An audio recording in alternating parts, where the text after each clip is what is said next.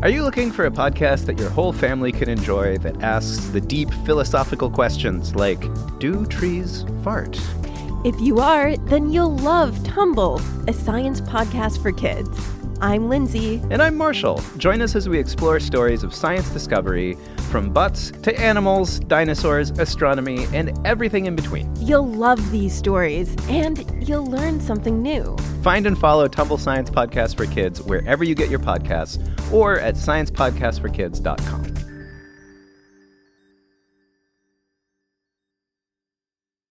Calling all trivia nerds, Brittany here, and I host the Family Road Trip Trivia Podcast with my best friend Meredith. Is your next car ride looking like a snooze fest?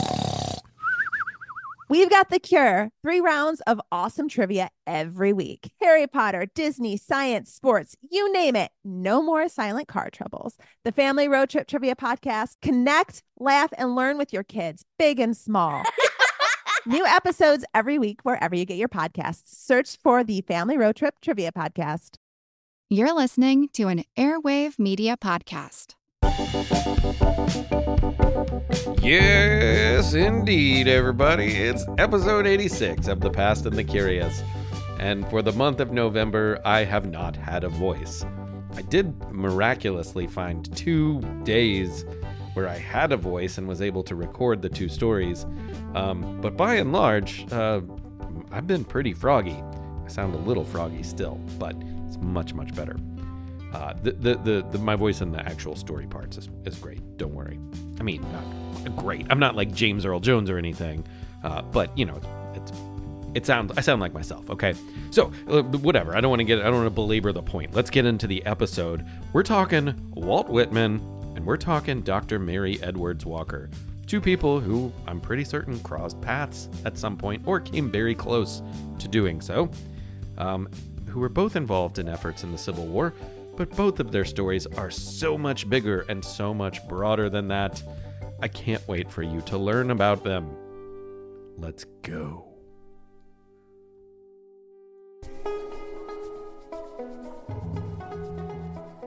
When a young man named Walt Whitman heard Ralph Waldo Emerson say America needed, and was destined to have, its first great poet, something must have clicked in his mind. Did he think, hey, that poet can be me? Maybe. Many other people could have had the same thought, though.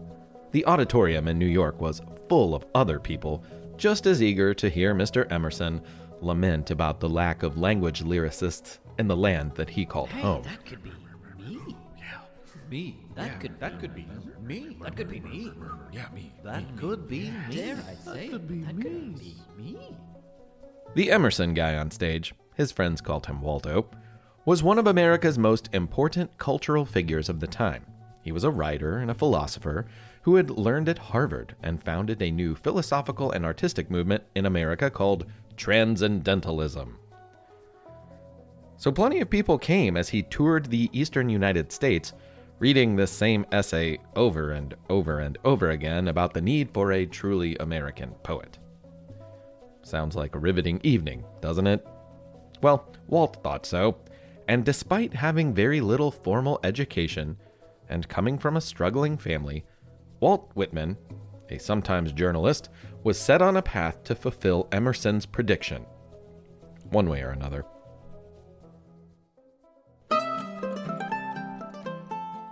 Walt grew up relatively poor, first farther out on Long Island, and then in Brooklyn. Actually, he lived with his family well into adulthood and regularly shared a bed, by necessity, with one of his brothers. His father pulled him out of school after about 6 years of education and put him to work earning money for the family. Walt knew his father's occupation of carpenter and farmer weren't for him, so while running errands for a local office, he created an education of sorts for himself. Being near New York City meant he could visit libraries and museums and see art pretty easily. He also read constantly. But perhaps his greatest education came from his habit of striking up conversation with nearly everyone he met. You can learn a lot about human nature, life, and plenty of other stuff just by getting to know people. In New York City, he got a job working for a newspaper. At this time, it was common for certain types of businesses to be grouped together in big cities. So leather shops would be near one another, the meat industry took up a whole district, clothing factories were in the garment district, and all of the print industry in New York shared an area in Manhattan. And in 1835, a fire broke out in the shared print district. And since all of the buildings were stuffed to the gills with paper, well, the whole place burned to the ground. So Walt, along with many others, found himself quickly out of a job. The young man with limited education, but an incredible drive to educate himself anyway, became a school teacher. That lasted for a few years, but around the time he heard Ralph Waldo Emerson, he was making his way back to journalism and publishing and writing short stories, bad novels, and some poems on the side. But like most people, his first stuff was not great. It takes a lot of practice and focus to do anything well, including writing. After getting fired from one newspaper for being a little too vocal about his anti-slavery views, he went to New Orleans, where his anti-slavery views would be even less popular, and he edited a paper there. That lasted for 3 months. Upon his return north, he started a paper of his own. The day after he published his first issue, guess what? Another fire. So he was back to the drawing board. Years later, he emerged from his trials and tribulations with a collection of poetry, about a dozen poems, and he worked to get them published, thinking that he was on his way to being that poet that Waldo guy had been waiting for. I have a book of poetry. You're going to love it. What's it called? Leaves of Grass. What's your name? Walt Whitman. Where'd you go to school? Nowhere, but everywhere. I learned from no one, but everyone. Okay, yeah, no thanks. After striking out, Walt decided to take a very do-it-yourself approach. He had some friends with a printing press, and he used their equipment and help to print it himself. This was a time when each individual letter to be printed on a page had to be arranged with a small brass letter stamp. It was time-consuming and a difficult process, and it is said that Walt himself arranged them for his own book. Almost no serious author of the time would have done such a thing, but it was the only way to get the book done. And when Leaves of Grass was finished, at least for the first time, in 1855, he mailed a copy to Ralph Waldo Emerson. No one else cared much about the book. He sold very few of them. But Emerson seemed to love it. Waldo wrote a gushing letter to the unheard-of poet saying that maybe he was the poet that America needed. At least, that's what Walt heard. It must have felt great to Walt, and he wanted everyone to know about it. So without asking Emerson's permission, Walt published the letter. He told everyone, and he even carried a copy of it in his pocket nearly all the time. This was kind of against the rules to brag in such a manner, but that mattered not to Walt. He had a career to build.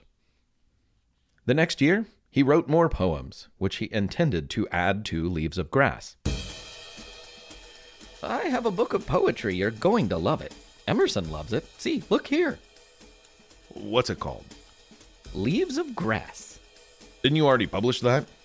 Yes, but now there's more. No thanks. Rather than write new books over the next few years, Walt just published new versions of Leaves of Grass, each with more new poetry. You think you know Leaves of Grass, huh? Well, think again. Now, with more poems, more beauty, and more wonderful Walt Whitman wordplay. Yes, there's Song of Myself, but there's songs about everyone else, too. You've never read Leaves of Grass quite like this, so grab your copy and join the chorus as everyone sings the body electric. But in 1861, something big happened. The American Civil War began, and it captured everyone's attention. Walt's brother George enlisted, and soon enough, he was wounded in action. Ever close and caring to his family, Walt traveled to Washington, D.C. to look after his brother, who recovered quickly. But while Walt was there, he was moved by the thousands of soldiers who were hurt and in need of help. There were not enough doctors and nurses to care for them as they languished in hospital beds. So putting his writing career on hold, he got a job in the capital and spent all of his free time caring for wounded soldiers. As you might imagine, this time with injured soldiers impacted his life, as did the assassination of Abraham Lincoln. Walt Whitman admired Lincoln greatly and had been in the audience when Lincoln gave his second inaugural speech. Soon after, he would also watch the president's funeral procession with much grief. His most famous poem, "O Captain, My Captain," came from this experience.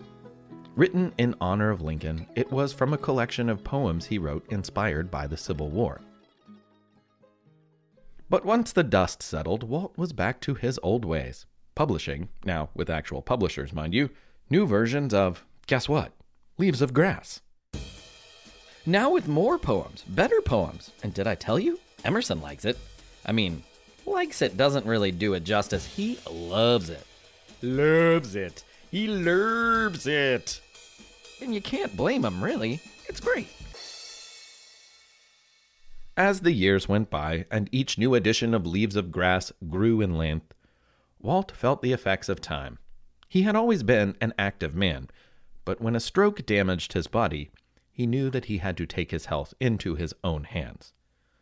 Walt Whitman, now a nationally known poet, eulogizer of Lincoln, and man with a seriously righteous beard, was also kind of a fitness guru.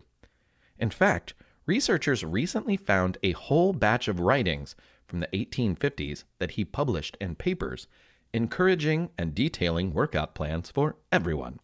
His first two pieces of advice were, get some good shoes and get up. So if you are ever in need of revamping your exercise routine, I humbly suggest the wonderful Whitman workout. I'll find a tough oak sapling as thick as my wrist, 12 feet high, and with the tree I begin pulling and pushing, inspiring the good air. After I wrestle with the tree a while, I can feel its young sap and virtue welling up out of the ground and tingling through me from crown to toe. Then, for addition and variety, I launch forth with my vocalism. Shout declamatory pieces, sentiments, sorrow, anger, etc., from the stock poets or plays. Or inflate my lungs and sing the wild tunes and refrains I heard down south, or patriotic songs I'd learned in the army. I make the echoes ring, I tell you. Yes, wrestling with a young tree and screaming randomly into the air for the sake of your lungs is just the start. And don't feel weird about it. Walt doesn't want you to pay attention to passerbys who might think your behavior is strange. You shouldn't make yourself uneasy at how it will look to outsiders or what they will say. If screaming and yanking on trees still isn't gonna work for you, you could follow his daily hour-long workout routine from later in life. Stretches, lunges, squats, jumping over a fence repeatedly, and finally, shadow boxing. Or, as he described it, pummel some imaginary foe with stroke after stroke from the doubled fists. When Walt Whitman died in 1892, he had come as close to fulfilling Ralph Waldo Emerson's prediction for a truly American poet as anyone else had. And he spent those last years doing, guess what? Finishing a final version of Leaves of Grass. Hey, cat daddies. You tired of Leaves of Grass yet? I mean, yeah, me too, if I'm being honest. But, it's my thing, and I have another version of it, so here we go. This is the last one, I promise. I promise. Walt Whitman, out. Before he died, the book would be altered and republished 12 times. It's a literary classic, and it all began with 12 poems that a guy with little education and big ambitions made nearly all by himself, printing and all. Walt believed in himself even when others did not. Of course, whenever anyone did believe in him, he made sure to tell everyone else about it. And you gotta hand it to him. He was a unique mix of self-education, talent with words, do-it-yourself energy, and amazing self-promotion. If we could only have seen him wrestle with an oak tree. Come here, you little twig. You're like, think you're so big. Your bark and your wood and your leaves. Well, I know something about leaves too, and I'm a poet, and I'm gonna bend you to the heavens, 'cause I'm Walt Whitman. Don't you know it?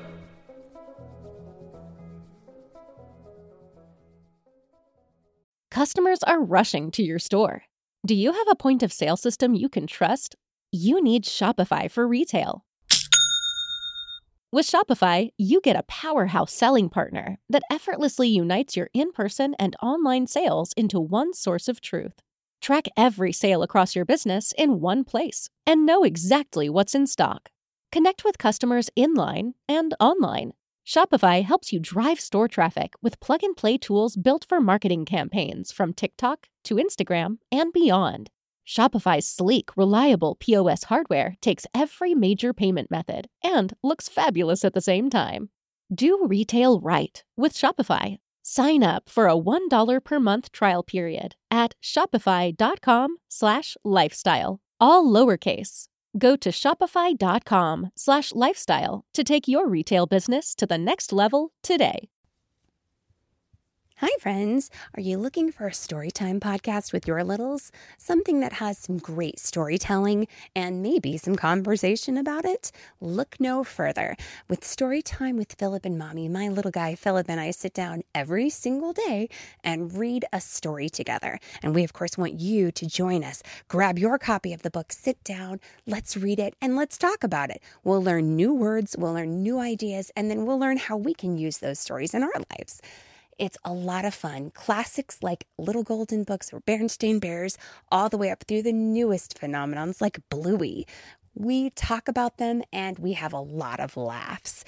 It's a great time and we hope that you can come and join us. So please look for us and subscribe wherever you get your podcasts. Storytime with Philip and Mommy. Thanks so much. We'll see you there. Hello, and now it's time for You Have 30 Seconds. And it's a good one this month. My name is Ryan. I'm 8 years old, and I'm from Long Island, New York. I'm going to be telling you about Napoleon Bonaparte, who was a French general when he was only 16 years old. In the 1800s, he took over most of Europe and became emperor. While at war with Britain, the British drew him small in his newspapers to make him look weak. So everyone thinks he's small, but that's not true. He was actually average height and was the best general in history. Love your show, Nick Sullivan. Thank you, Ryan. Great work. Great enthusiasm. I loved it. And it made timely sense because I think this week I'm going to go see the Napoleon movie that's in theaters. Probably not a kid's movie, but you know. You might have heard about it. If you have a story you would like to tell for You Have 30 Seconds, consider this your invitation. Just send an audio file to hello@thepastandthecurious.com. Can't wait to hear what you come up with. Nice work, Ryan. It's quiz time. It's quiz time. It's quiz time. Time. Yeah, you already know it. It's quiz time. So how about some poems and poetry and poet questions? Okay, question number 1. Who was the first African-American woman to publish a book of poetry?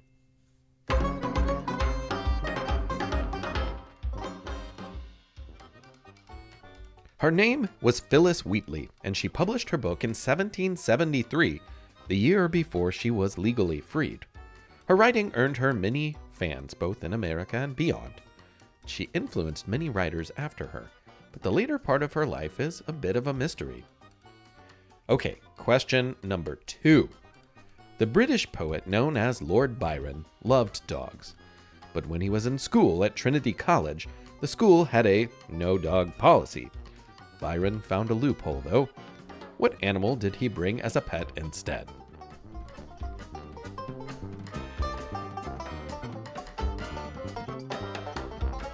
Lord Byron was over the top in a lot of ways, and this was no different.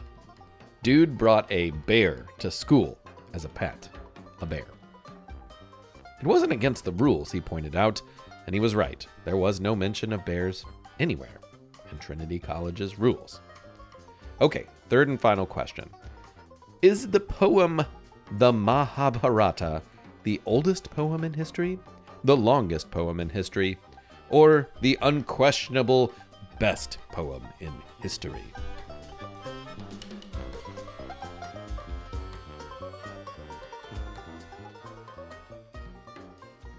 Well, many scholars who have read the Mahabharata say the poem is still relevant in many ways today, and 4,000 years after it was written. That's amazing, but it is not the oldest poem. It is the longest poem at 1.8 million words. That's a lot of words. And it would take you over 15 hours nonstop to read the poem. In contrast, a poet from Scotland in the 1800s named George MacDonald actually is famous for publishing a poem that is only 2 words long. The title is actually longer than the poem itself. The Shortest and Sweetest of Songs, it's called, and the poem, Come Home.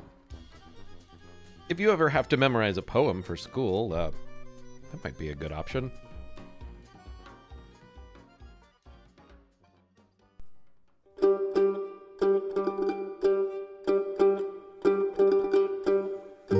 Since it was awarded in 1861, the Medal of Honor has been the United States Armed Forces' highest military decoration. Today, over 160 years later, only one single woman in all of history has been honored with this award. And in 1917, that woman, Dr. Mary Edwards Walker, was notified by the United States military in agreement with Congress that they had changed their minds, and she had to give it back. Now, as you might guess, Dr. Walker, now at the age of 84, had some thoughts about this. She probably had some nasty words to say as well. Whether she said them out loud matters not, because her strongest statement came from her daily wardrobe from that point on. And this was very much in character, because making statements with her wardrobe was how she had lived her entire life leading up to that 84th year. She wasn't going to stop now. Mary had been given the Medal of Honor in 1865, which meant that by 1917, she and the award had been together for over 50 years. And she certainly earned it, as you will soon see. But when she got the news that she was officially removed from the National Medal of Honor list, it also came with this information. Wearing a Medal of Honor, if you are not an official recipient, is against the law. And since Dr. Mary Edwards Walker was no longer recognized as a Medal of Honor recipient, that law applied to her. It's against the law. Are we clear? Oh yeah, 100% clear. Good. So what did Mary do after learning this information? Well, she wore that Medal of Honor every single day for the rest of her life. What are you going to do? Take it from an 84-year-old lady who gave her life to helping others and was even imprisoned during the Civil War? Yeah, come and get it. There's no way you're going to come out of this looking like a good guy. Are we clear? Mary's wardrobe had gotten her into trouble all of her life. That spirit might have gone back to when she was a child, or it might have been with her at birth. What we know is that her rural New York State parents were free thinkers, and they made sure that their kids were honest, curious, and sensible. A big part of being sensible in their eyes was a pair of pants. That was a pretty wild thought at the time. You might think, pants? What's the big deal? You've probably got some on right now. If not, I bet you've got some in your dresser. Well, at this time, American society believed that this was a no-no for women. But her family didn't care. They thought that 19th century dresses and skirts and everything that went with them were cumbersome, potentially dangerous, spread dirt and germs, and made working difficult to do. And they had a point. So she wore trousers every day and worked hard beside her family. Even when she got married, she had a pair of pants on under her skirt. It was not traditional, to say the least, But that was Mary. She had met her husband in medical school, and that marriage did not last. But her commitment to medicine, healthcare, and the well-being of others certainly would. In 1855, she became one of the very first women to graduate from the Syracuse Medical College. Life as a rural doctor was not easy, though. Many people were hesitant to see a woman doctor. So when the Civil War began, she quit her private practice and headed to Washington, D.C. to help the Union Army. She requested a commission, which would make her an official military doctor with title and pay. But nearly everyone in power refused to give her respect, nor the position that she deserved. In their eyes, a woman couldn't be a military doctor, especially one wearing pants. She was allowed to volunteer, which she did. Actually, after the Battle of Bull Run, she volunteered among a host of others who were there also to care for the many wounded soldiers, including a woman named Clara Barton and a man named Walt Whitman. Mary stood out and earned a reputation of speaking up for patients when she felt that surgeries were too extreme, which was pretty often. She helped families find their loved ones in many of the hospitals and spent hours caring for the people most in need. One doctor who worked alongside her in Washington, D.C., saw how talented and insightful she was. And knowing that the military was not going to take care of her, he offered to split his salary. But Mary refused because he had a family and children to care for. By the end of the second year of the war, things had changed. In 1863, she was finally sent to the South to work in the field with many injured soldiers. Wearing a military-modified version of a bloomer outfit, like ones that we've covered several times on The Past and the Curious, she was officially named Contracting Acting Assistant Surgeon and assigned to a Union infantry regiment from Ohio. She was a civilian, but the first woman to serve as a surgeon for the United States military. There she saw even more horrors of the war, and eventually she saw them up closer than she would have liked. There's a belief that in addition to her duties as a surgeon, she was also acting as a spy for the Union Army, and this might have led to her being captured by the Confederate Army. For 4 months, she was a prisoner of war at a place called Castle Thunder, which was as menacing as it sounds. The one-time warehouse in Richmond, Virginia, was now filled with prisoners of war and people the Confederate government considered treasonous. The mattresses were filled with vermin. Rats roamed the floor, completely unstartled by any of the people. And diseases were shared like Thanksgiving dinner. Speaking of dinner, the food was atrocious. But as a medical professional, Dr. Mary couldn't help but speak up. Some grains and vegetables would go a long way in keeping people healthy, she told them.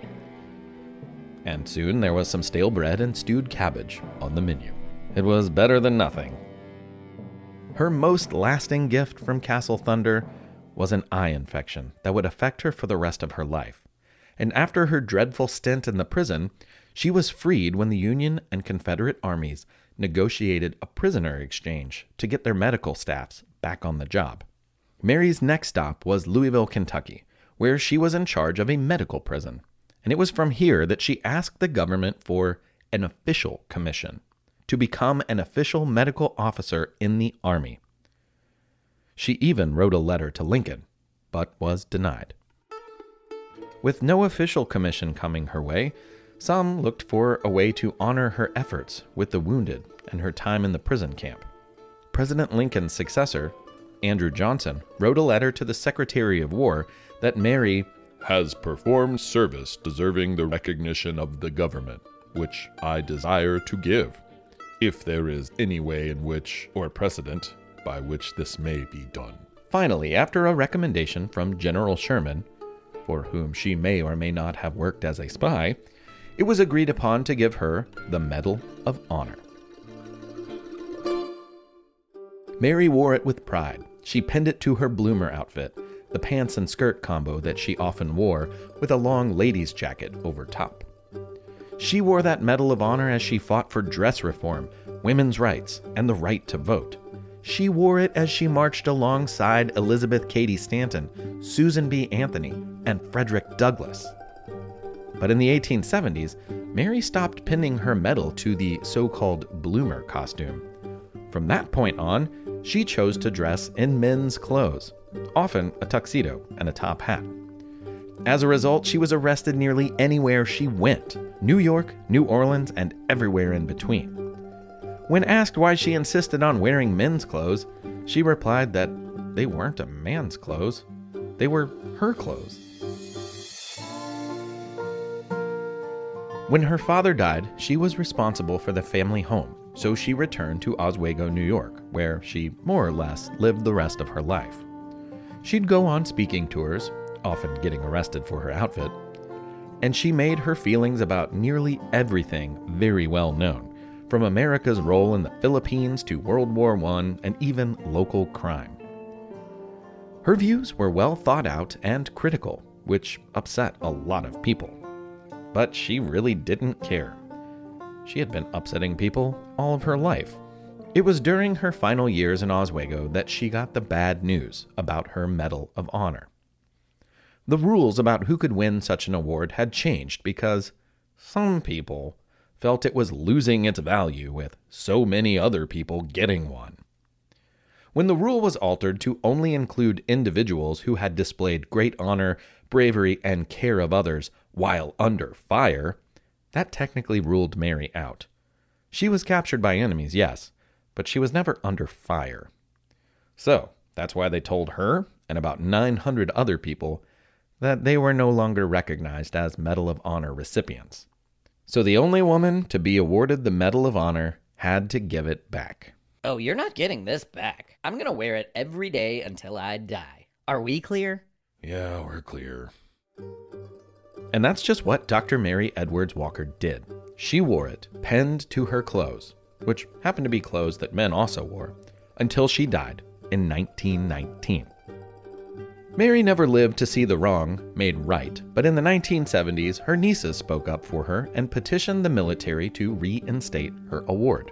In 1977, President Jimmy Carter once again awarded Dr. Mary Edwards Walker with the Medal of Honor and officially added her to the distinguished list of extraordinary individuals. Nearly 160 years after first winning the award, she remains the only woman to earn the Medal of Honor in American history.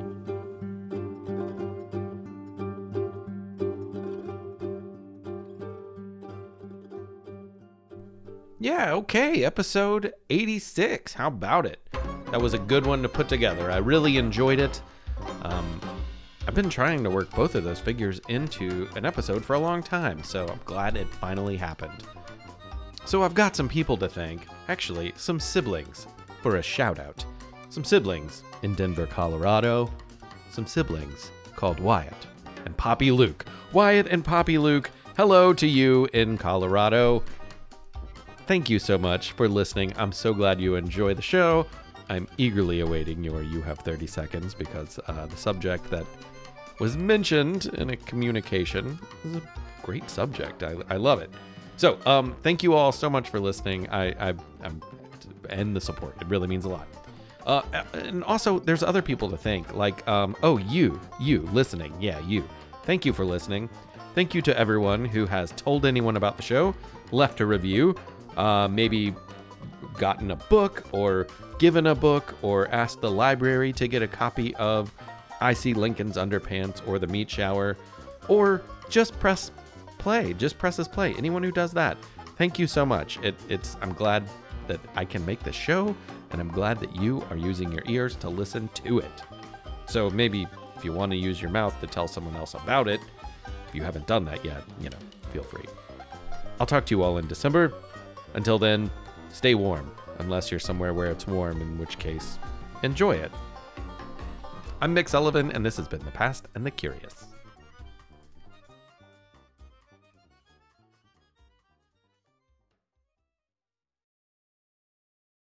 Have you ever wished that you had a direct line to your pediatrician to ask all the questions that constantly crop up while parenting? We sure have. That's why we launched the Bites of Health podcast. Every morning, we'll answer a commonly asked pediatric question in 5 minutes or less. You can tune in while you're making your second cup of coffee or from the school drop-off line. So be sure to tune in to Bites of Health, streaming now. We've all been there. You're standing in a museum staring at a painting and all you can think is, I don't get it. To me, knowing the story behind an artwork is a huge part of knowing how to look at it. I'm Amanda, the host of the Art of History podcast, where we view history through the lens of some really great works of art. Each episode, we dive deep into the bigger picture behind some familiar and maybe not so familiar pieces. Check out Art of History now wherever you get your podcasts.